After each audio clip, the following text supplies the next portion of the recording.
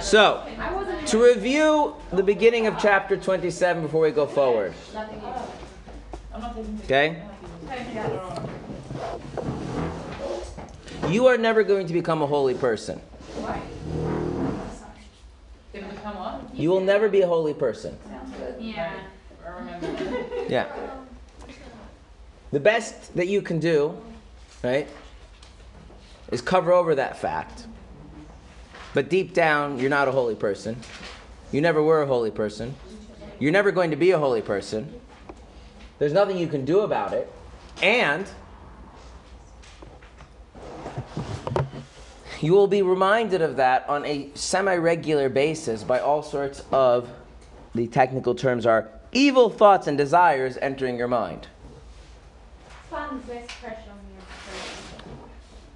And the Alter Rebbe wants to be very clear that if that doesn't bother you at all, there's a danger that instead of not just being a holy person, you could actually become a wicked person. And that's not good, right? On the other hand, if it does bother you, then you just get down and you won't be able to serve Hashem with joy. So we need a way to, no, not to balance it, but to think about it from a totally different perspective that would change our fundamental story in our head about what it means not to be a holy person, so that instead of seeing it as a failing or a rejection and separation from Hashem, it can be viewed in a positive light without taking away this seriousness of, God forbid, moving in the wrong direction and going from being just an unholy person to a wicked person. That's the topic that we're dealing with. Okay. Good? Yeah. Now, the idea is that you should in fact be happy. A person should be happy that evil thoughts and desires enter their mind. Why should you be happy that evil thoughts and desires enter your mind? Because we get to the mitzvah. Right. Now, that only makes sense if you're doing the mitzvah, right? Yeah. Okay. And you see the value of the mitzvah. Okay. And that's what the first half of this chapter is about. Okay. Let's make sure that we understand what is the mitzvah actually. So first off, okay, if a person thinks thoughts, as far as Chassidus is concerned, thinking thoughts is a behavior, and just like you can control what you do with your arms and your legs, you can control what you do with your mouth, you can control what you do with your thoughts, right? As learned in chapter 4, right? Okay. At what point does thinking become the act, the behavior of thinking? After the thought has occurred in your mind, not before, right? So the presence of the thought in your mind, of it occurring in your mind, is that a behavior? No. The minute you're aware of it and you continue thinking that, is that a behavior? Yes. Yes. Okay, now, the Alter Rebbe in chapter 12 of Tanya says very clearly, how does a Beinoni, right? Because a Beinoni is not a wicked person in terms of their choices, right? Mm-hmm. Even though they're unholy and so the wickedness is there inside. How does a Beinoni deal with thoughts that occur in their head that shouldn't? Whether it's thoughts that they could eventually work themselves to never have, like thoughts of jealousy, vengeful, spite, those kinds of things, or it's thoughts that they can never get rid of. They can never prevent from occurring, like thoughts of heresy or immodest thoughts. How does a Beinoni deal with those thoughts when they occur? Replaces those thoughts with other thoughts. Right? And that replacement is done wholeheartedly. What does wholeheartedly mean? Not completely. Right. Like you're not thinking, oh, I shouldn't be thinking this. Like you're like half thinking the thing you're not supposed to be thinking and then thinking something else. No. Okay?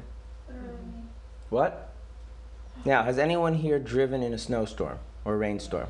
Yeah. Okay. Have you ever driven in a rainstorm or snowstorm and there's someone else in the car? Yeah. And that person's talking to you. And then you tell them, you need to be quiet now. Right? And you are focused on the driving. There's no room for it. Okay? Right? Okay? What is a Beinoni? What is a person who, even though they're unholy inside, who's making the right decisions because they have that sense of relationship with Hashem that they've worked on and they're maintaining, how do they react to the occurrence of these thoughts? To the what? How do they react to the occurrence of these thoughts? They completely, right. what? Occurrence. Occurrence. They completely move their mind somewhere else. Okay? They don't begin to engage and think about how they shouldn't be thinking about those thoughts, how these thoughts are wrong, how these thoughts are bad. Is that something easy to do to replace? No, it's not easy to do, but it's something that is possible to do. And like many things, when you do more of it regularly, you get better at it. Right? Okay. But nonetheless, the fact that these thoughts do occur, right, and especially we're talking about thoughts that you will never be able to free yourself of completely, is an indication of the underlying unholiness. And a person who's desiring to have a relationship with Hashem, the knowledge that fundamentally you are unholy, and that is a life sentence of unholiness, is it's hard to deal with. Okay, so the idea is that you should be happy because actually the unholy thoughts entering the person's mind is an opportunity to do a mitzvah. Okay, what mitzvah is that? The mitzvah is, we'll read from the quote, that ye seek not after your own heart and after your own eyes, after which ye go astray. I love the ye's. You don't like the ye's? I like them. Okay. See where their ye. Our translation is different, but it's... So yours was updated. What does yours say? Yours is updated. It's got all sorts of things. Also, yours is the uncensored version. Follow after your heart and after your eyes, go which you go astray. You. Okay, fine. Well, I've got ye. So. Ye's good. Okay. So now you'll notice that there are two things here, that you are not supposed to seek after your heart, and you're not supposed to seek after your eyes. Okay, what is... Follow, maybe? Yes. So what is this prohibiting? So your heart is a reference to thoughts of heresy, and your eyes are a reference to immodest thoughts. Okay? Is this a prohibition against thinking vengeful thoughts? No. No. Is there a prohibition against thinking vengeful thoughts? What is that? Taking vengeance. What's Is there your hearts again? Sorry. What? Your What's your heart? Your heart is heresy. And that means... Heresy. You want like, in English? I don't know what the word means. Oh, what are thoughts of heresy? Yeah. Maybe there's no God. Maybe there's no such thing as prophecy. Maybe this whole Judaism thing is just a cult. Yeah. And immodest thoughts. And what is... I think immodest thoughts are self-explanatory. Yeah, no, I'm saying. Okay. What is, And that's what is for something- eyes, I meant to say. What is it? Okay. Right? What? Immodest thoughts are for eyes. Yes. I'm not sure what you're asking. I don't know what I'm asking either. Okay, so like you're walking down the street and then, all of a sudden you start pops into your mind, maybe the whole Torah isn't really true anyway. Like, what am I even doing? Can I say something truthful? Yes. That happens to me all the time. Yeah, I know. It's normal. Why? We're going to learn that. Wait, what? I'm gonna cry. What? I'm actually gonna cry. No, Yeah. I'm not. And of course, because it's forbidden to entertain such thoughts, then you just move your mind off to something else right away, right? Oh wait. Okay. So in removing your mind off those thoughts, because it's forbidden to continue thinking those thoughts, you're doing your mitzvah. No, that's the same. That's assuming you do it, because remember, this chapter is not dealing with the negativity that we feel because we've made the wrong choice. It's dealing with the negativity. The eyes, The, Sorry. the negativity about who we fundamentally are. Right. Okay. Now, what does this mitzvah mean? Not to turn after your eyes. There are two possibilities. Possibility number one means that you have the thought and then you reject it. Right. Or we could understand the mitzvah as to make it that you don't have the thought to begin with. Which is the mitzvah? Have the thought was rejected. Have the thought but rejected. But how do we know that? That's what it says. It doesn't say that. It says don't turn after your Don't turn after. heart and your own eyes. Not follow after her. Yeah. So that expression says don't turn after your heart or after your eyes. We could understand that the fulfillment of that mitzvah means to change your heart and to change your eyes so that they're not tempting you. It's saying, oh, sorry, but I'm saying you will not follow after means your heart is, it means there has to be something that your heart is having and your eyes are having. Right. And then you're not following that. Well, They don't have desires in your heart and eyes. yeah, but one could make the argument that what does it mean? What does it mean not to follow somebody? So you could not follow them in the sense they're trying to drag you and you're not going. Yeah. Right? Or you could beat them into submission until they have no power over you whatsoever. Right? There's a range. Right? So you could say that the fulfillment of this mitzvah means not simply to banish the thought when it occurs, but actually to Change yourself so you don't have such thoughts, that your heart doesn't have that kind of power to begin with. You could interpret it that way. But that's the wrong interpretation. How do we know? Because the verse does not speak of the righteous or tzaddikim, to refer to them as going astray, God forbid, but of intermediaries, beinanim, like the person that the Alter was talking to. What about changing the action? Wait one second. We have to stay focused. Okay? The thoughts occur. The pasuk says not to go after your heart, not to go after your eyes, and then it adds a phrase. Okay? The phrase is that you go astray after them. So what kind of person is this pasuk talking to?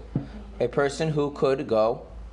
So someone whose heart has been transformed to only desire Hashem?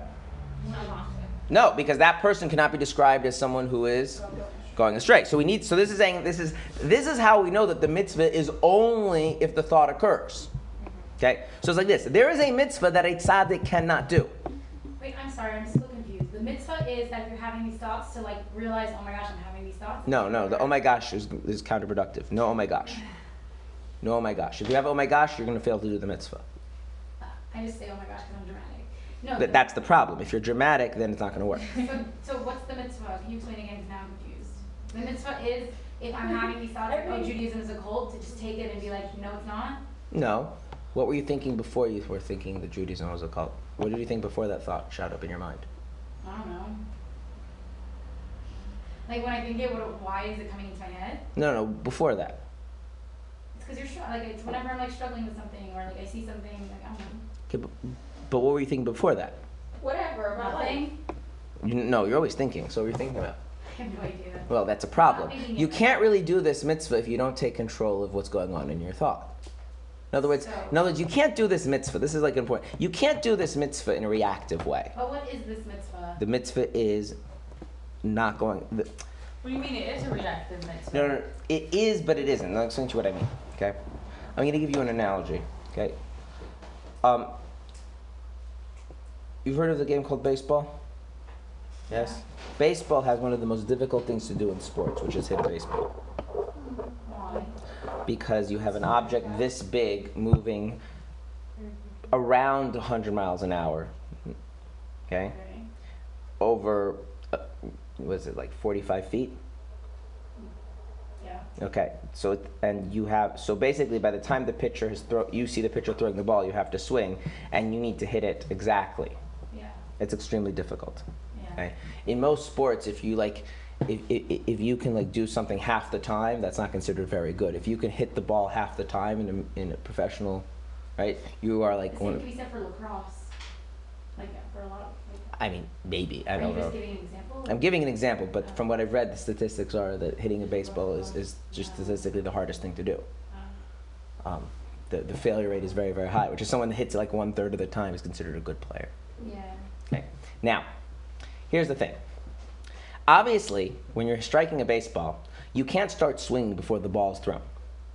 Yeah. Because you have to see the pitcher throw the ball, and you have to have some sort of sense of like where the ball is going to be in order to hit it, right? So if you start swinging before the pitcher is thrown, the pitcher just throws it where you're not swinging, and then that's the end of that, right? Okay. But if you haven't prepared for how to do that, and you just like walk up, you could be a very strong, fit person, right? And they throw the ball, right? You're going to strike out. Why? Because it's happened so fast, right? That you have to train yourself to read the subtlest things, right? And know exactly what to do without any kind of thought whatsoever. Yeah. Okay? And so the training to hit a baseball, right, is extremely difficult. And so when a person gets up, right, they're not really reacting because they already know ahead of time exactly what to do, and they know it in a very embodied way. In other words, it's not a conscious, I know if he does this, then I do that. Right? Your brain is not that fast for you to think through what to do. Yeah. Okay? So now, if a person, the way thoughts that come into their head, they're not supposed to come into their head, that are unholy, and they come into their head, and then the person's like, oh, negative thought, danger, how am I going to react, right? What's going to end up happening is you start dwelling on the negative thoughts, and then you're not doing this mitzvah. Because the mitzvah is not to think about them at all. The way to do it is to build enough of the right attitude towards these thoughts, and enough other things in your inner mind that you have what to go back to, what to link your mind to. That's always the example of driving, right? When the road commands your attention, right? Then you can block out, tell it to just be quiet and just focus on what you're doing, right? But if there's nothing to command your attention, then drowning out somebody else talking is very difficult. So in order to do this, you have to have a strong sense of how wrong they are and be sensitive to it.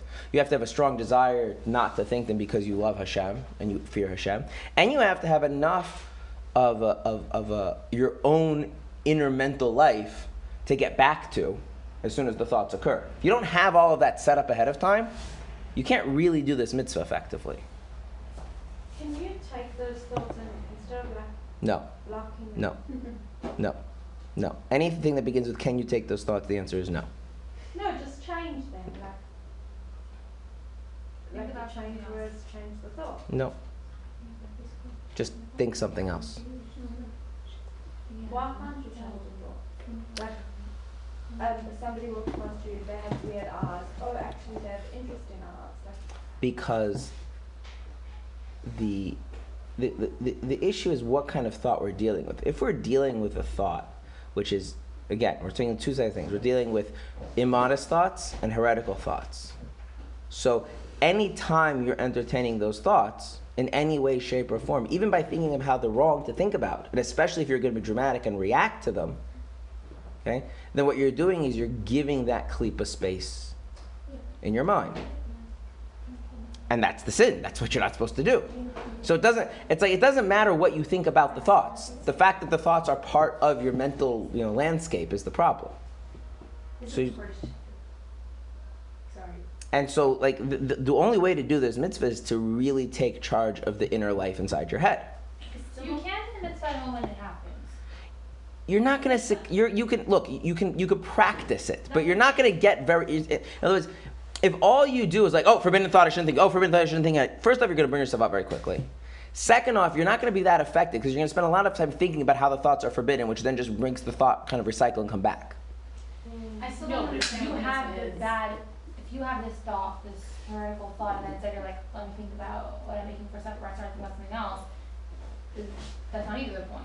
It's not that effective because you're not engaged enough with that other thing. Look, there was a bacher who was in the Rebbe in Yechidus, and he asked the Rebbe what to do because he has immodest thoughts, and what should he do? So the Rebbe told him he should think about baseball. Baseball? Baseball. Why, think about something you love? Because, there's nothing prohibited about baseball, right? And, probably Gemara would be better in some, abstract sense, but this bacher was actually into baseball, and so if he started thinking about baseball and the games, then that was something his mind could be into and completely detached from the immodest thought. It's really nice, actually. But he has, like I'm saying, the mitzvah is much more proactive. There is a reactive element, like the hitting the baseball, that you actually have to do. You can't do the mitzvah until the thought comes. But everything else has to be built up in you ahead of time. So a person, when I was a bacher, I was at, you want a Farbrengen thing? When I was a bacher, so I was at a Farbrengen, and the Mishpia, said that, he said none of us have thoughts. We don't have our own thoughts. We walk down the street, we see a tree, we start thinking about a tree. We see the bank, we think about a bank. The bank reminds us that we owe money, so we think about money. Then we think about money, we think what we can buy with the money. Right? And so what's happening is our minds are just absorbing whatever around us. We don't have any of our own thoughts. You're making up your own thoughts. What? When you're lying in bed, you've seen that day or based But then you're just regurgitating all the stuff you've absorbed. It's true. It's all based off. And so if that's how you live your mental life, And this doesn't. then it becomes almost impossible to do this mitzvah. When you try to do this mitzvah, you become overly melodramatic in your own head, and then you just kind of think about how you're not supposed to be thinking the thought, and it doesn't work very well.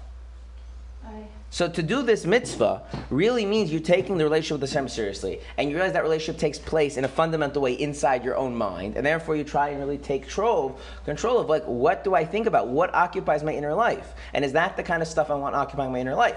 Now, the thing is, even when you do all of that, the unholy thoughts are still going to come and occur.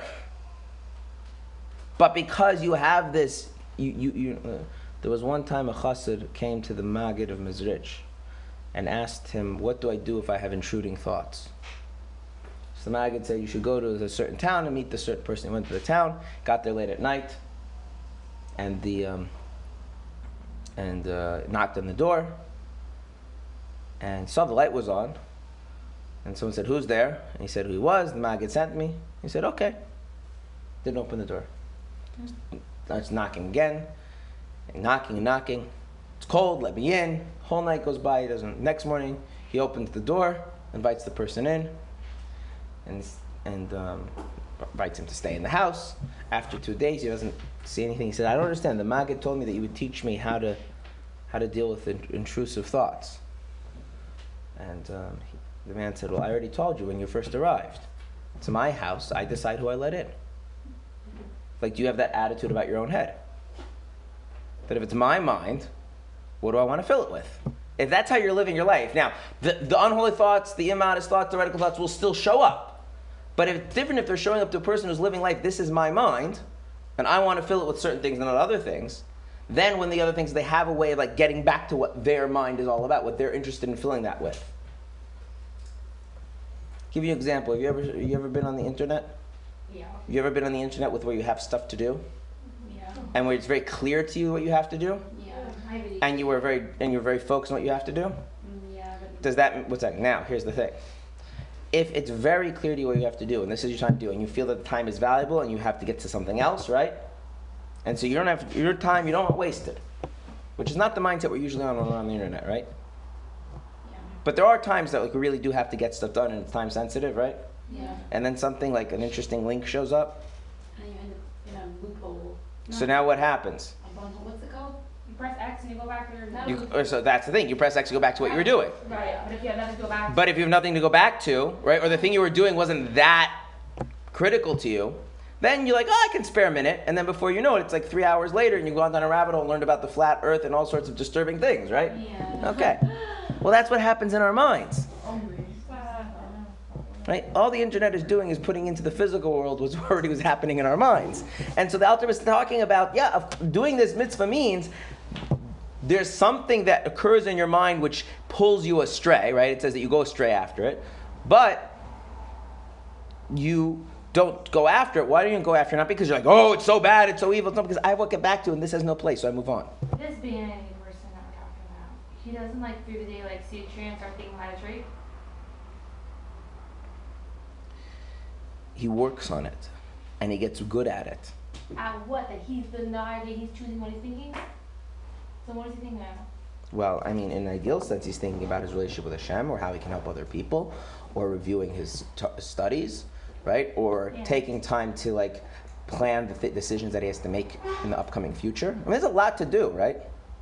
And if all of that's gone, you can like always just contemplate the fact that Hashem is close to you in every moment, and try and appreciate that in your surroundings. That's crazy.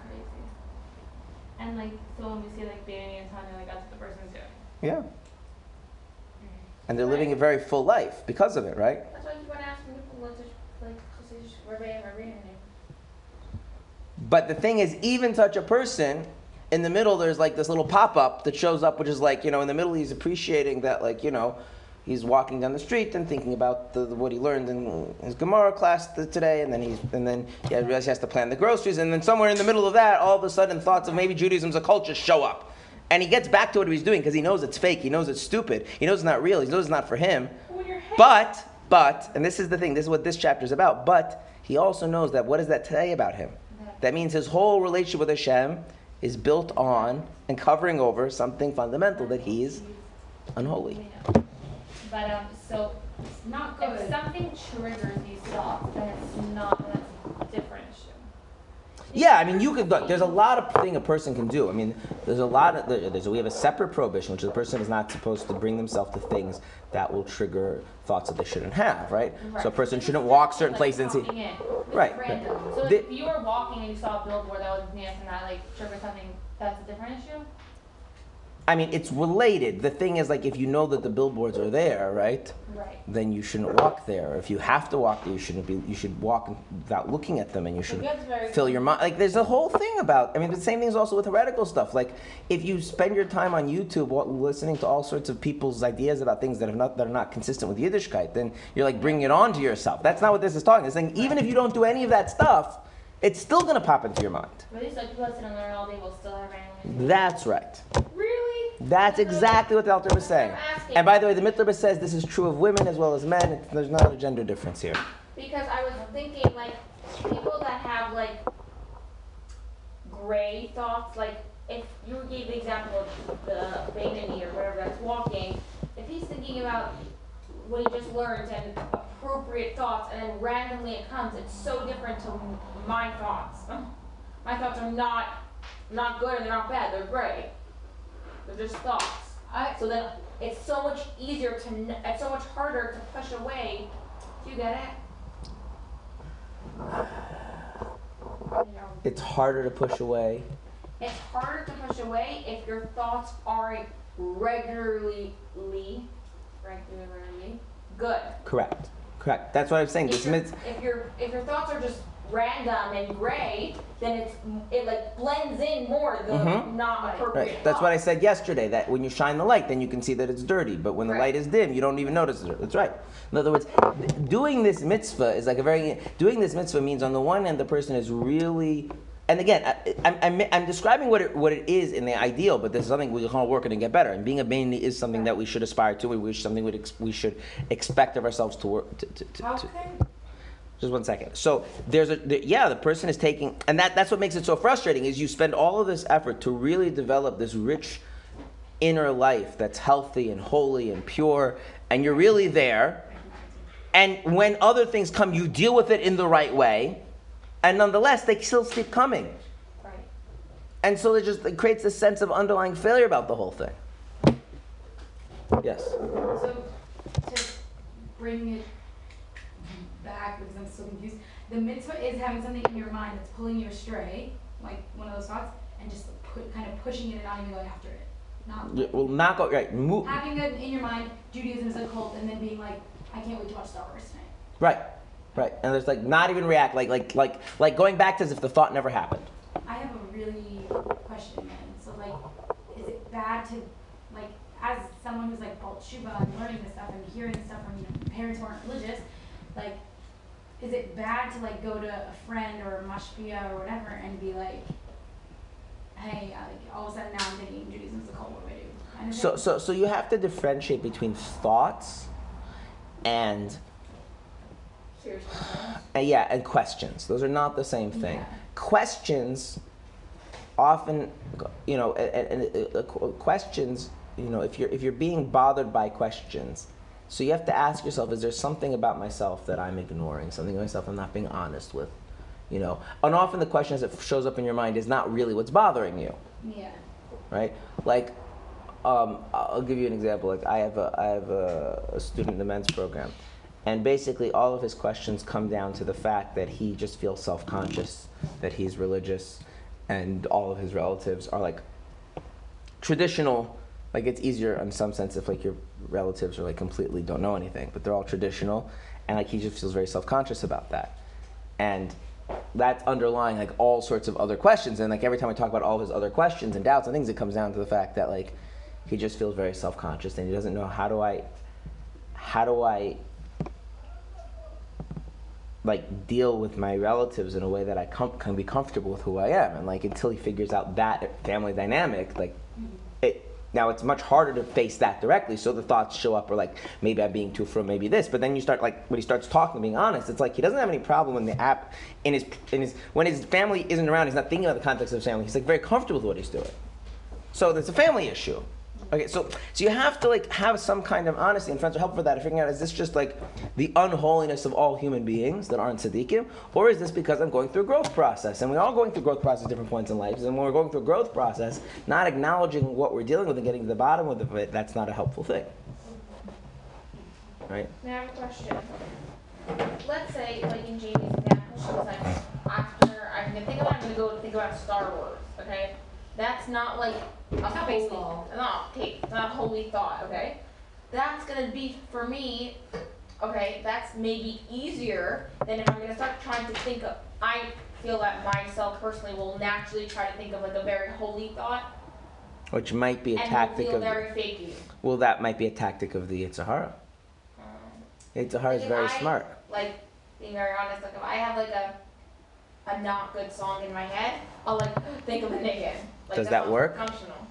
Because What? I mean, I don't know what's going on in your head, but usually when people do that, Yeah. usually what ends up happening is they think about the niggin, and and there's like feelings of like some sort of kind of guilt associated with like having, and then what ends up happening is they go back to think about the fact that they thought about the song they shouldn't have been thinking about, and they kind of flip back and forth for a while in their head, 2 or 3 minutes until something else happens in life. Meaning, like, I like that, like she said, like, I'm more gray, because that will make it easier to, like, I don't, do you know what I'm saying? You need a person needs to. Like, yeah, something, it's not like baseball is like, here's. It's not like terror learning after thinking about immodest thoughts. Well, that depends on the person. That's the point. This stuff depends on the person. It has to be something that your mind engages with.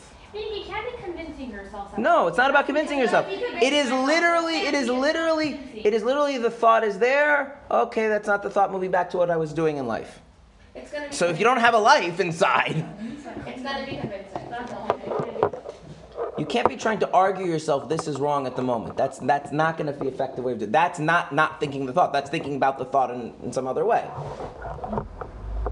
Yeah. I have two questions. So if you're unable to push the thought away with, let's say, oh, I'll think about Star Wars instead, is that like a Is that like a sin? Like if you're like thinking about, like, if I dive into the, oh my gosh, is Judaism a cult, start thinking about it, looking up, doing some research, like that's because I'm probably seeking an answer. So like what you're saying, it's an underlying thought. Not necessarily. But is it a bad thing, like, to sometimes do that? I'll tell you something about when you have real questions. One of the ways of knowing that you have a real question is that you can talk about it later.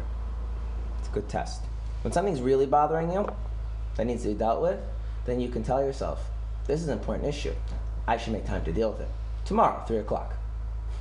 Okay. And if you can't do that, Meaning, like, if you forget about it, that's either you can't do it, you can't let go of it till later, or And what? what's that? Or alternatively, and then get on with your life. Or alternatively, when later comes, it just doesn't speak to you anymore. Then that means it wasn't really that. so it was your unholiness, Yeah, just your unholiness, like playing a good and game. that's okay. I mean, it depends. I don't mean like, oh yeah, so that's okay. I mean, like, that's normal. Yeah. Like real problems are things we can get back to. Yeah. Again, if your person is struggling with like mental illness and fundamental, or they're just a child, then that's not true. What I'm saying is true if a person is reasonably mentally healthy. Right? If you have a financial problem, right, and you're reasonably mentally healthy and stressing you out, right, you can say, you know what, there's nothing I can do about this till tomorrow. I still have like, dinner and the kids' homework and like having tea with my wife, so like I'll deal with it tomorrow. Yeah. And like, it takes a minute or two and you get out of it and you move on in life, right? But that's a thing that adults can do unless like something has happened and like your normal mental capacities are broken down for some reason, but it could also happen. You see what I'm saying? Yeah. But something that's a real issue, you should be able to say like, I'm going to deal with it later. I'll get back to it tomorrow. Yeah. And then you'll often find that when you're getting back, you're coming, because then you're actually going to approach the issue in a genuine way. You're like, okay, what is really bothering me? Do I need to speak to someone? Maybe I should journal about it. You know what I'm saying? Yeah. I mean, think about it in the mental health context. Most people, even with mental health issues, are able to schedule an appointment with someone for later and deal with it then, right? It's the rare case that you have to speak to a professional now, right? Does that make sense? Yeah. Okay. I could still see myself convincing. A lot of people try to do it, and like when you're in a like super inspired mode, that might even work, but it doesn't work all the time. I'm saying I don't see myself like how I can convince. Because the thing is, you have to have because you can't be not thinking the thoughts because they're forbidden. You have to be not thinking the thoughts because these are not the kinds of thoughts that have a place in the life that you're trying to live. And that means you're trying to live that life. It really comes with a whole like. That's right, 100%. It's not like an active, nice little thing. No. And that's what makes the frustration all the more real, right? Because if it's an add-on thing, it's working, it's not working, like you can always like, but this is like your whole life. Right. And then it keeps getting thrust in your face that on some level there's something seemingly feels fake about the whole thing. Right. Okay, so the point is that there's this mitzvah you're doing, and if you're doing the mitzvah, which again, this chapter is presupposing, we're talking about to the degree the person is actually doing this mitzvah, then you should be happy that you're doing the mitzvah. And the mitzvah only applies to a non-tzaddik, because the mitzvah doesn't just say, don't go after your heart and your eyes. It says, going astray. So it's the person who the heart and the eyes still pull them astray, meaning a non-tzaddik. Okay? So it refers to them. In whose minds enter erotic thoughts, whether of an innocent nature, and so on. When he averts his mind from them, he is fulfilling this injunction. Okay, so the moving, right? So can Star Wars be a mitzvah? If you let go of the thought that maybe Judaism is a cult and into Star Wars is fun, then at that moment, by thinking about Star Wars, you just fulfilled a mitzvah. And not just a rabbinic mitzvah, but a biblical mitzvah. And what have we learned about mitzvahs? Mitzvahs are great, right? We should rejoice in doing mitzvahs. Right? So this is a mitzvah that only non-tzaddikim can do. Right? Another question. So what if my thought is like, oh, I'm in class right now and I'm thinking about Star Wars? That's just a matter of like, do you care enough about the class and like, are you mature enough to control your thoughts? No, but like, could it ever be that one thing that could be the thing that helps you push away the other thing is, you know what I'm trying to say? Yes. There's a different chapter, which is chapter 28, which deals with distracting thoughts during Torah learning and prayer in general. That's a separate issue, yeah. So the baseball is fine for walking down the street. The Star Wars is fine for like grocery shopping, if it's to make sure that these other thoughts aren't occurring. But when it comes at the expense of, when you should be thinking about Torah and Hashem, and then it's a problem. Right? Which we know this idea about other things. There's many things in the world that, if used the right way, they can be made holy, and used the wrong way, they're unholy, right? Yeah. There you go. Good? Okay. Indeed, the rabbis of Blessed Mary have said, he who has passively abstained from committing a sin receives reward as though he has performed a precept. What does that mean? That if you don't sin, you're rewarded as if you fulfilled a mitzvah. So what is an example of not sinning? So for instance, right now I've not murdered anybody in the past 24 hours, nor have I eaten pork. So, I also have not offered sacrifices outside of the temple. I have not made statues to be worshipped by other people, nor have I worshipped any statues myself. Right? We can make a long list of all of the 365 negative mitzvahs that I've done. Probably I've violated a few of them, right? But we won't talk about that in public. So, do I get rewarded for all of the sins I haven't committed? No. Because what does it mean if you passively abstain from committing a sin? What does it mean to passively abstain from committing a sin? Mitzvah. Yeah, but what does that mean? You're not actually making a conscious effort. You're just not doing it. No, so you're not even having a desire. No. Abstaining means you have a desire. So you haven't married murder? Which is why I don't get rewarded for that. Right. Do you get rewarded for every second that you don't do something that you don't have a desire for? No, that's exactly the point that I'm making. When does it count that you abstained? What? The fact that I'm not murdering is not. That's right. If you desire to murder, it's like, when do you get to do the mitzvah of not speaking Lashon Hara? That's right. So when do you get to the mitzvah of not going after your heart and your mind, your heart and your eyes that make you astray? When you get the intrusive thought and you don't continue thinking about it. When you get the thought, what about if it's just your personality? Like if someone in general, someone who likes to murder and doesn't murder. Okay, that's an extreme, but like if I would in theory love to wear Tznius clothes and I don't, I'm gonna mitzvah like every time I wear Tznius clothes, like I didn't really, I don't know. Wait, don't you? Well, that... You do.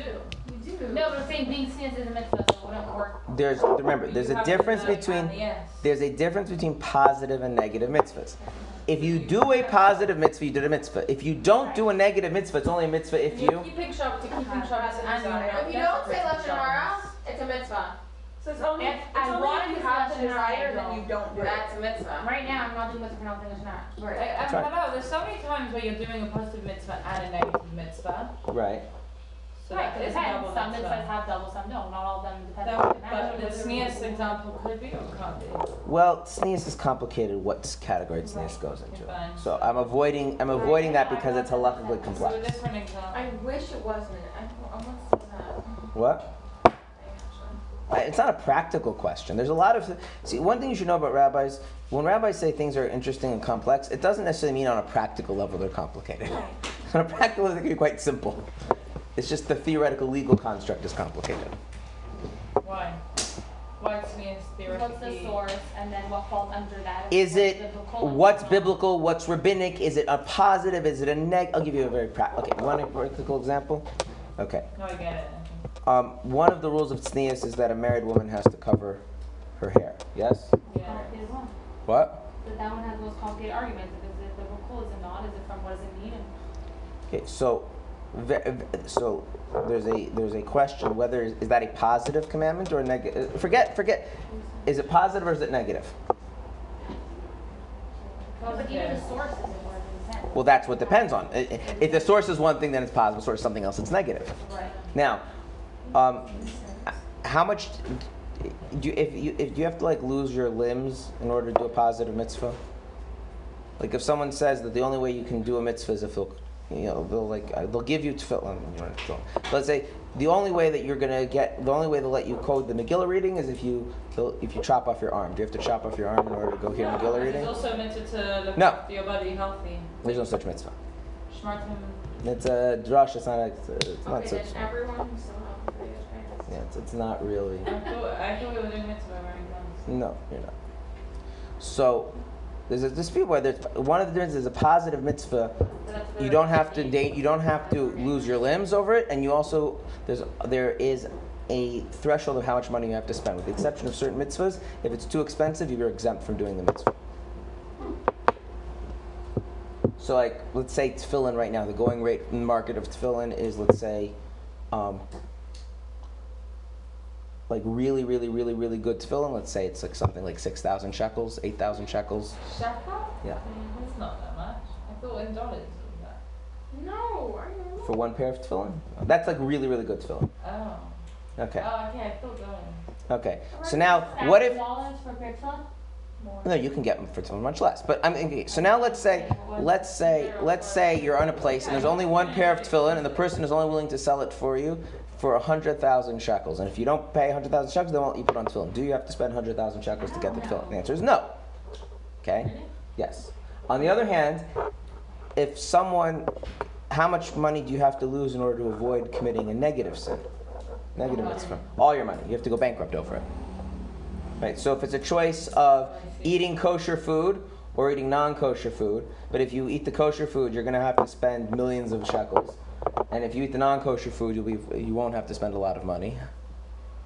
Really? You're not allowed to eat the non-kosher food because the kosher food is too expensive. It doesn't matter how expensive it is. Because you're not allowed to commit a sin in order to save yourself money. So now it's very important, right? If a woman's head covering... That's really difficult though. It is very difficult. If a woman's head covering is a positive mitzvah... Then the shape is too expensive. I mean, whatever she's using is too expensive. That's just not to buy it. Well, no. Okay. No, the real issue comes about because if a woman is divorced, where a divorced woman covering her hair is rabbinic, so there's more room to be lenient, and then there's an extenuating circumstance of not covering her hair. Isn't that an opinion? That's following the opinion that a divorced woman is rabbinic also. No? But that's what I'm saying. Is when you say, but like on a day-to-day basis, it's like not interesting questions. But it's not like it doesn't have any practical consequences. But there are interesting, weird cases where the legal issue comes about. Getting back to our discussion, okay? If a person wants to be considered that fulfilling a positive mitzvah, a negative mitzvah, they have to actually have means and motive. Means the ability to sin, and motive means. If you don't have means and motive, the not sinning is not a mitzvah. Wait, so any of the public never gets mitzvah for any like something? No. On a very basic level. That's fine. Tzaddik is more than fine. Yeah. I didn't say you Now- were fine. But he's not worried for he never does like something right. No, the answer is that these things can exist on subtler levels. On a basic level, the answer is no. Right. Okay. So now, therefore, consequently, he should rejoice that his compliance with this injunction as when performing an actual positive precept. So remember chapter 4, we learned how great it is to do a mitzvah? Mm-hmm. So, and how you should, if we really got what we learned in chapter 4, you would feel amazing about the idea that you're doing a mitzvah? Yeah. So therefore, what's Alter was saying, if those thoughts occur in your mind and you are dealing with them the right way, is that a reason for sadness? No. It's on the contrary, it's a reason. Right? Your inner unholiness is like matzah on Pesach. Without matzah, you can't do the mitzvah of matzah. Without the inner unholiness, you can't do the mitzvah of leis asuru. And you should therefore have tremendous joy. So would you rather never have the thought, or would you rather have the thought and push it away? That's where the Alter Rebbe is going to next. Now that we've established it, yeah? The alternate favorite person in the world. Yeah? Which is better? Or is she even thinking of it in terms of better and Well, worse? it's not much better, that's who you are. If you're a tzaddik or a beinoni. Yeah, but the whole problem is that you don't feel good about who you are. No, so I'm saying in the case of a beinoni, it's not what's better. That's what's gonna happen. Why not? If a tzaddik is better, then I want to be a tzaddik. Why You don't? can't. That's the So whole then I feel bad about that. That was the problem. Like, you tell a person, you're like, I really want to be a baseball player. And you tell the person, well, I mean, that's nice, but you're a paraplegic, so you're not playing baseball. You should just accept that. And you're like, but I want to be a baseball player. You're like, yeah, but that's not who you are. That doesn't make the person happy, does it? No. Okay. That's the issue. Okay. My mom doesn't like Chassidus. Your mom doesn't like Chassidus? No. That's sad. I know. I said, what did people do 500 years ago? So I told her, not everyone's still now. I said now, not even people still want to. I know, that's really sad. All right. So now the question is, since this is actually an obvious point, right, that you're doing a mitzvah, right? So then why are you sad? Right? What's going on? Why are you sad?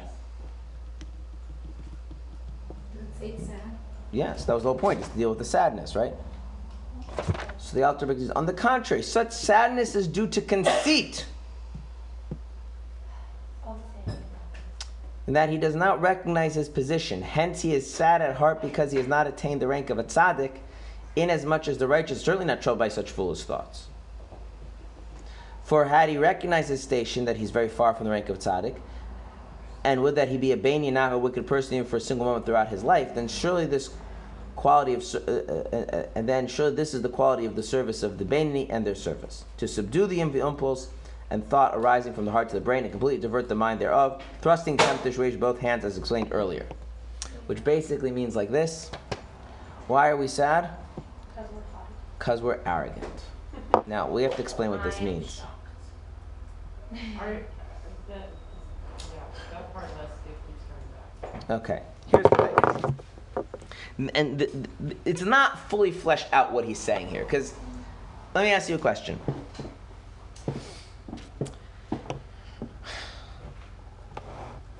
Would you rather be a tzaddik or a beinoni? I'm kind of like, someone asked you. Someone asked you. I'd rather be a Saudi. Not tzaddik. But Why? The answer's baby. No. No one's asking you what you're supposed to answer. What would you answer? What would you rather? Why? Because then you don't have to work hard. Then you don't have to work hard. Loves you if you're ready. Hashem loves you if you're a tzaddik too. I know, but I'm talking, So you'd rather. You could be so cool. You could help people. You don't have any You can help struggles in people the as way. beinoni. But you don't have the same kind of. Being a tzaddik is the stuff that you don't have desires or anything. You're not like walking the street and you're like, oh my gosh, I want to buy this. By the way, being a tzaddik is harder. Just to let you know. It's a different kind of hard. Okay. It's like being an angel. It's- I it's so much because rather it's- be. No, tzaddikim are not like angels. No, I'm saying like similarly. It's like I'd rather be a human than be an angel. So have you heard of Reb Zusha of Anapoli? Yeah. So Reb Zusha, when he was on his dying days, is lying on his deathbed, he was crying. You ever heard the story? You ever heard the story? And so his students asked him, why are you crying? And he said, when I come to heaven, I'm not afraid if they ask me why I wasn't Rabbi Akiva, because I'll tell them. Not Rabbi Akiva. They ask me why I wasn't Moshe. I'll tell them not Moshe. Rabbi. Good job. When they say, Zusha, why weren't you Zusha? What am I going to answer? It's a very scary question, right? What's the message of the story? Be your full potential. Be your full potential. Be yourself, right? Very scary. Okay. That's not the message of the story. What?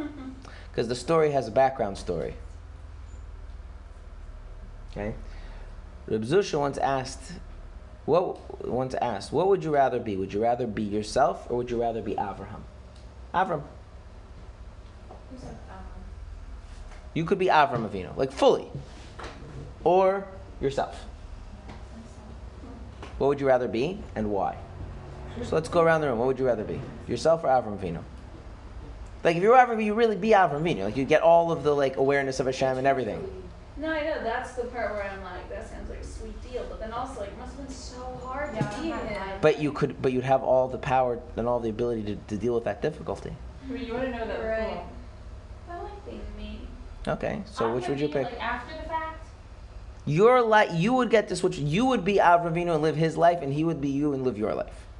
No, so He it's can't before be- the fact. So you don't know you have the strength to overcome all You also don't know you have the strength to overcome your problems. Yeah, like I don't It's know. all I feel like about if I was on Maria, I would feel like the Akeda. Okay. Forget Akeda, I wouldn't even discover I wouldn't Hashem. jump in a fire. Like,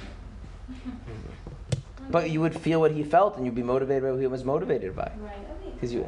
If I had everything, then I wouldn't be me as Avram Avinu. That's right, you would be him. As Avram Avinu. Okay, so that'd be totally different. Like there's no answer to that question. Armor Vino 20. No, I'm saying that like. yeah, you I wouldn't can't be Jamie as Avram. You wouldn't be Jamie Pretend. You would be Avram. But I wouldn't be Jamie as Avram. I'd be Avram as Avram. Be Avram Avinu. Yeah. Would you want to? Would you mind to make that switch? No. No. Why not? I mean, yeah, but no, Why yes? Why no? because I can't comprehend what it is to be like. Okay. So no, because you can't comprehend, and why yes?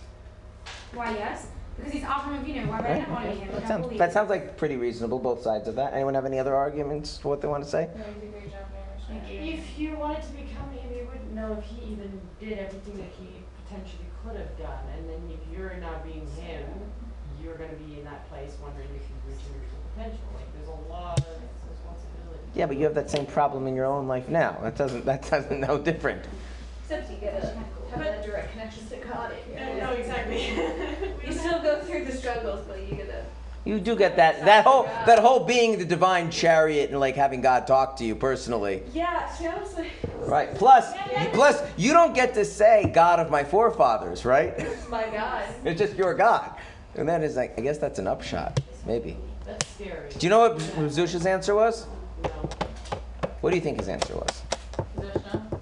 He'd want to be Zusha playing as Zusha. Neither. Well, You know what Zusha said? Zusha says, I think it's a silly question. Because at the end of the day, Hashem would have only one Zusha and one Avram. So it doesn't really make a difference. That's like what I was saying. No, it's not like what you were saying. Lucy was saying if she was Avram, no, it's really not. she'd This is a fail. really high answer. This is a different answer. This is saying that the perspective to look at the question is not from being Avraham It's a or fellowship. being So Zusha. the role fulfilled. Right. There's a Zusha. The world has one Zusha and the world has one Avram, right? At the end of the day, the world is going to look the same if there's one Zusha and one Avram, right? Yeah, So does it really matter who's the Zusha and who's the Avram? If you're Zusha, you screw up Zusha, then you're... But that's everybody has free will. But that's the thing. It's not impossible. Everybody has free will. Okay. Nobody. The free will thing is not the issue. No, not for real, but I think at the end of the day, though, in that question... Yeah, but if you would be Avram, you would Avram's abilities, Avram's awareness, Avram's capacity to make the kind of choices he made, and Avram also made wrong choices, right? I don't know. Yeah, how does it say? Okay, so what's the Rabbi Zusha's point was like this. Rabbi Zusha's point was, why is the focus that I'm looking for is some kind of achievement of self? Like, that's the framework. We're like looking at myself and like, what would be better for me? What would I like more? What would feel more fulfilling? What would be, like, that's the framework which we're using to try and answer the question. And maybe we come down clearly in one way, particularly maybe we're confused because, there's arguments both sides. But the framework we're using is, what would make me feel better about myself? And what was Zusha saying? It's not about you. It's not about you. It's not about you. Every person serves Hashem in a certain way. At the end of the day, Hashem, and I'm going to use it you say it this way without, like, we go in chapter, I'm going to not use these words, but for now we'll use these words. Hashem has certain roles that need to be fulfilled, and it really doesn't matter which one you get, because whatever you get, that's serving Hashem. And if that's what you care about, then why are you so preoccupied that someone else has some other role and you don't have that role? Now that I'm thinking about what you're saying, it's so yes to us to answer the answer. What's new? That's the point. And so what's the Alter Rebbe saying? Is the Alter Rebbe saying, oh, you should just accept the fact that you're a Beinoni, and the Beinoni's not... No, he's just saying it's like this. Everybody serves Hashem, right? You being upset or down or miserable because you don't have something means that your whole focus is not about serving Hashem, it's about you. So what's the answer to the beginning question of Tanya? If I think that I'm an unholy person inside, I'm going to feel down about myself. Yeah. And if I don't care about that, then I'm going to become wicked. What's the third option? Focus, instead of focusing about what it says about me. Focus on what you can do for God. Right? The whole problem comes because I'm thinking about, okay, if I'm unholy, then that's not good for me. Right. If I don't care that I'm unholy, then I'm going to start making bad choices. Right. But what if, like, I'm not, the framework in which I'm thinking this is not about what's in it for me, and what it says about me, and what I've achieved, and whether I feel fulfilled in what I'm doing, but whether or not Hashem is getting out of me What he needs from me. what he needs from me. So if that was my focus, I wouldn't be upset when I had a bad thought. If you dealt with it right. If you dealt with it wrong, that's sin. That's different. What? So we're in the case where a person dealt with it right, there's a case where he would still get upset, If he was arrogant. You could be a Bainani who's a bit self-absorbed. meaning he would deal with it right, follow, and then be like, but had I just had a thought, then he didn't do Because it he's right. no, he dealt with he dealt with the thought right, but Yeah. he's being a Bainani. Why does he want to be a Bainani? Because he wants to have this relationship with Hashem. Why does he have this relationship? Because he wants to be a holy person. He wants to have a deep, meaningful life. He wants to be spiritual. He wants to be. Okay. So his whole relationship with God is grounded upon what does this relationship do for me? And then it's thrust in his face that on some level he's like running on a treadmill, not going anywhere. And now how does he feel? Horrible. Right. And what the Alter Rebbe is saying here is, like, instead of realizing that you serve Hashem, and he's going to flesh it, that you serve Hashem the way he wants you to serve him, and other people serve the other way, you're absorbed about, like, why have I not achieved this and why I haven't achieved that, and that's the problem. It's not about you achieving, it's about, is Hashem getting out of you what Hashem needs from you? And that's it. Right, but And if that's the, so there's kind of two kinds of Bainani. There's the Bainani who's in service of himself. right. He's having a relationship with Hashem. And he's not sinning. And he loves Hashem and fear of Hashem and all of these things. But why? So that he can be fulfilled spiritually. And there's another person who's doing all of that. Why? For Hashem. Because L'kach neitzarta, this was what you were created for. And that it's about bringing out something. And now if you go back to the first Zusha story, he said, what was Zusha afraid about? He's going to come to Shemaim and they're going to ask him, Zusha, aren't you Zusha? And the question is not, Zusha, did you live up to your potential? Zusha, did you fulfill everything you could have been? The question is a much dangerous question, a much scarier question. Zusha, did I get everything out of you? That's what Hashem's going to ask. Did I get everything out of you that I was supposed to get out of you? Did you provide for me, for God Almighty, everything that God you were supposed to provide? Most of us are. Right, but doesn't that mean the outcome of that mean that sometimes in life you're going to be upset that you didn't achieve certain things because you know you could? That's chapter 26. That's not chapter 27. Chapter 27 is the feeling bad because the thoughts occur. Not because you made the wrong decisions. Right. If you made the wrong decisions, that the Alter says that's a problem. You should feel bad. But like we spoke about today, if it's a real problem, yes, he says very clearly. He says you should feel bad. When should you feel bad? I said yesterday, I'm not getting involved in that. When should you feel bad, and how should you feel bad in a constructive manner? Constructive manner is never now; it's usually later. Right. Most of us do it ourselves, right? So it's almost impossible to do it completely for Hashem. You want the real answer to this? Yes. Okay. That's why a person needs a Rebbe. Because the Rebbe's going to guard them to tell them that this isn't for you. Because when a person has a relationship with the Rebbe gives them a sense that it's not all about them. In a way that you can't do for yourself, because if you're doing it for yourself, then it's all grounded in you. Why? Why? Yeah. Because why shouldn't it be about you? Because I know. So I'm learning. Because you know. And you know, and you have this deep underlying sense of having integrity and doing the right thing, because doing the right thing makes you feel good, and if you know you're doing it for yourself, then it's not the right thing. So which means deep down under all of that, it's not about me, it's really being motivated by it's about you. Something that speaks about in my Mayanot. That when a person, that when a person knows it's not about me, and they're convinced of that and they live that, but that's something they arrived at on their own.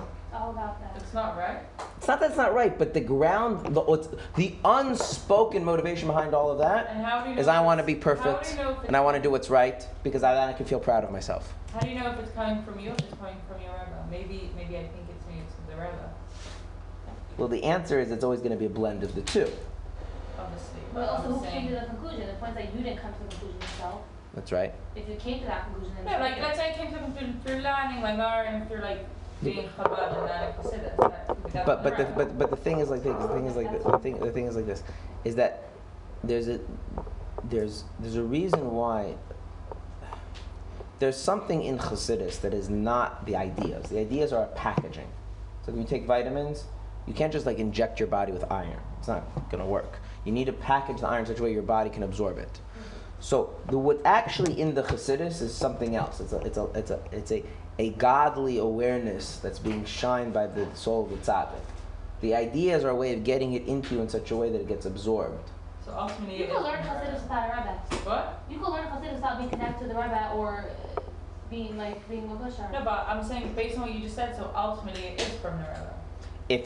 If you're learning, so that's the whole idea of Chabad Chassidus is that you can get the influence of the Rebbe in this kind of a package. But what makes it work is actually not.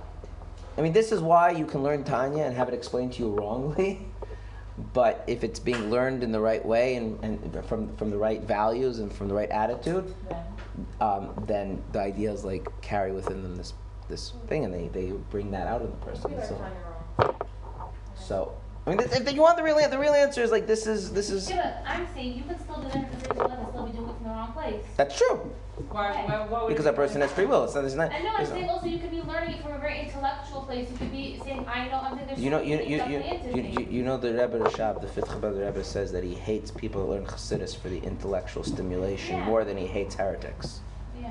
Because heretics at least eventually do tshuva.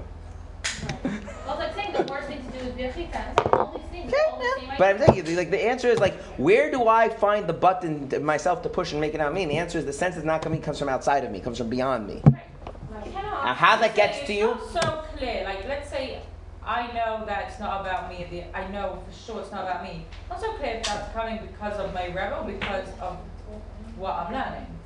But that's Unless it both ends up in the same place. but those are not two different things. Right. Okay, so there you go. But when you try to make them two different things, then it becomes less effective. So I have to know that all the learning I'm doing is ultimately.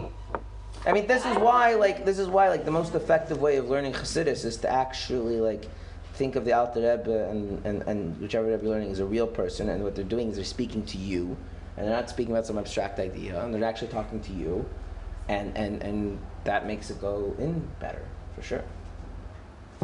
Yes. If we start doing things for Hashem, like taking away the bad thoughts, they're going to land up being about us because we're going to feel good about ourselves because we're not having those bad thoughts anymore. So it lands up being about ourselves even if we try to not make it about ourselves. So, I'll give you a metaphor. The halacha is that if one passes gas while davening, you can't continue davening. Did you know that? Isn't that why we What did you say? You're not allowed to continue davening until the smell has dissipated. Can you walk away? You can. I never like yell at your mom while she was changing the diaper, like Okay, so now, here's the thing. Here's the thing. Here's the thing. Do sometimes... Okay. Do sometimes people pass gas? It happens? Yeah. Okay. So what do? You don't. You wait, or you move, and you move on in life. Feelings of the way Chassidus talks about this idea of feeling fulfilled and proud of yourself, it's like psychological flatulence. It happens. It doesn't smell very good from a Chassidic perspective. Like, wait till it dissipates and move on. Don't make a big deal about it. That's a good one. And that's that's just. I mean, the trying to be free of any feelings of self-fulfillment is itself a way of becoming absorbed with yourself. It's a hard chap. Can you say that again? Trying to be free of any feelings of self-fulfillment is also a way of being self-absorbed. Which is also spending time thinking about like, is it from me or is it from? That's also it's all. The Rebbe Rashab said that what defines a chassid as a chassid, is that the chassid, with their own efforts, engages in something higher than themselves that causes them to not be so obsessed with themselves. And so it's Like what? when you learn Chassidus and you have the Rebbe's vision, and you have obvious soul for other people, and you make your life about that, and you thrust your mind into that, and you're not so worried about like, okay, I'm a little holier, I'm a little less holy. Like that's not the point. The point is the light that's supposed to come out of my avodah coming out in the world? Okay, if it is, good. If it's not, then I have to figure out what to do differently, and that's it, and move on. And the arrogance here is not just a crass, I want to be better than everyone else. It's the sense of like that a person is turned everything to a story where they're the main character. And that's the underlying thing, is that you're not the main character. You're playing an important role, and do that role, and that's it. And that role requires there to be an unholiness deep inside of you that doesn't go away. Okay, so fine, that's not a bad thing. And that's, in some sense, the essence of the whole time, is this shift in thinking.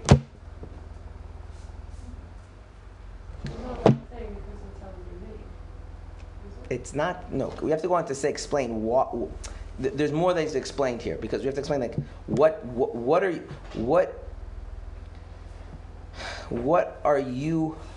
what is the way that you're serving Hashem, which is different than the tzaddik? Because if you don't understand what's different than the tzaddik, then you're just redundant, and then you're not really serving a role, and then there isn't something unique being brought out of you.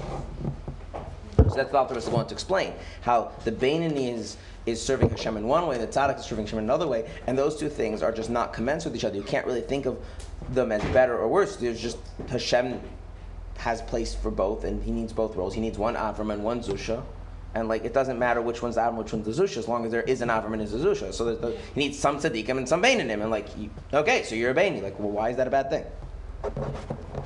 But it is a bad thing if you're thinking of yourself in terms of some kind of spiritual growth and fulfillment, and that then who wants demonic forces of hell living inside of them? Nobody. Right, okay. Well, but that's what is inside of us. Yes. So, what about the mindset of saying, not this like constantly it's all you're thinking about, but just the idea of like, okay, I want to refine myself, I want to work on myself, so that I can reach my full potential of bringing Hashem's light into the world and serving the people around me and helping me. That it's not necessarily about you, but that it's about, okay, I need to do that so that I can do this greater goal, so that I can be a vessel for So there's, I'm not going to answer you other than to say this is a major discussion in Chassidus, because the answer is clearly some of that needs to be done, otherwise we're not functional. And clearly that can get out of hand and countermand the whole thing. So how is that dealt with is itself one of the major issues in Chassidus. In other words, it's kind of like, being healthy is not a mitzvah, but if you're not healthy, you can't do very many mitzvahs. No, exactly. So, like, how do you deal with that? Okay. Like, if you hear this message, you start to, like, it gives a different frame for thinking about everything. Yes. There was somebody, he's a big Rosh Hashiva now. But he was like, I'm not going to say who he was. That's who he is. He's still alive. When he was like 18 years old, he wrote a letter to the Rebbe. He wrote a letter to a lot of big Gedolim that he basically felt very, very down, because, when by the time they were 18, Kiva Eger had achieved this, and the Chassam Sofer had achieved that. Like, there's a person who is a genius, but he wasn't them, and he hadn't achieved at the age of 18 what any of these great Gedolim soldiers achieved. And so he wrote feeling very down. And some people wrote things like, every person has to achieve their own potential. Or someone wrote back to him that maybe if you try harder, you never know what you can achieve. And like, none of these things. And then the Rebbe wrote back to him, and the Rebbe says, since when is life about achieving your own potential? Every one of us is here to serve God, and the way we have to serve God is the way we should serve God. And stop worrying about whether you've achieved X, Y, and Z, and start worrying about, is God getting out of you what he wants out of you? And that was like a big shift in his thinking. Why am I upset that I'm not? If I'm upset that I'm a Rasha, that makes sense, because that's wrong. But if I'm upset that I'm not a tzaddik, you have to ask yourself, like, why? Yeah. The answer is because it's on some level about the story where I'm the main character, and that's the problem. All right. Thank you. Thank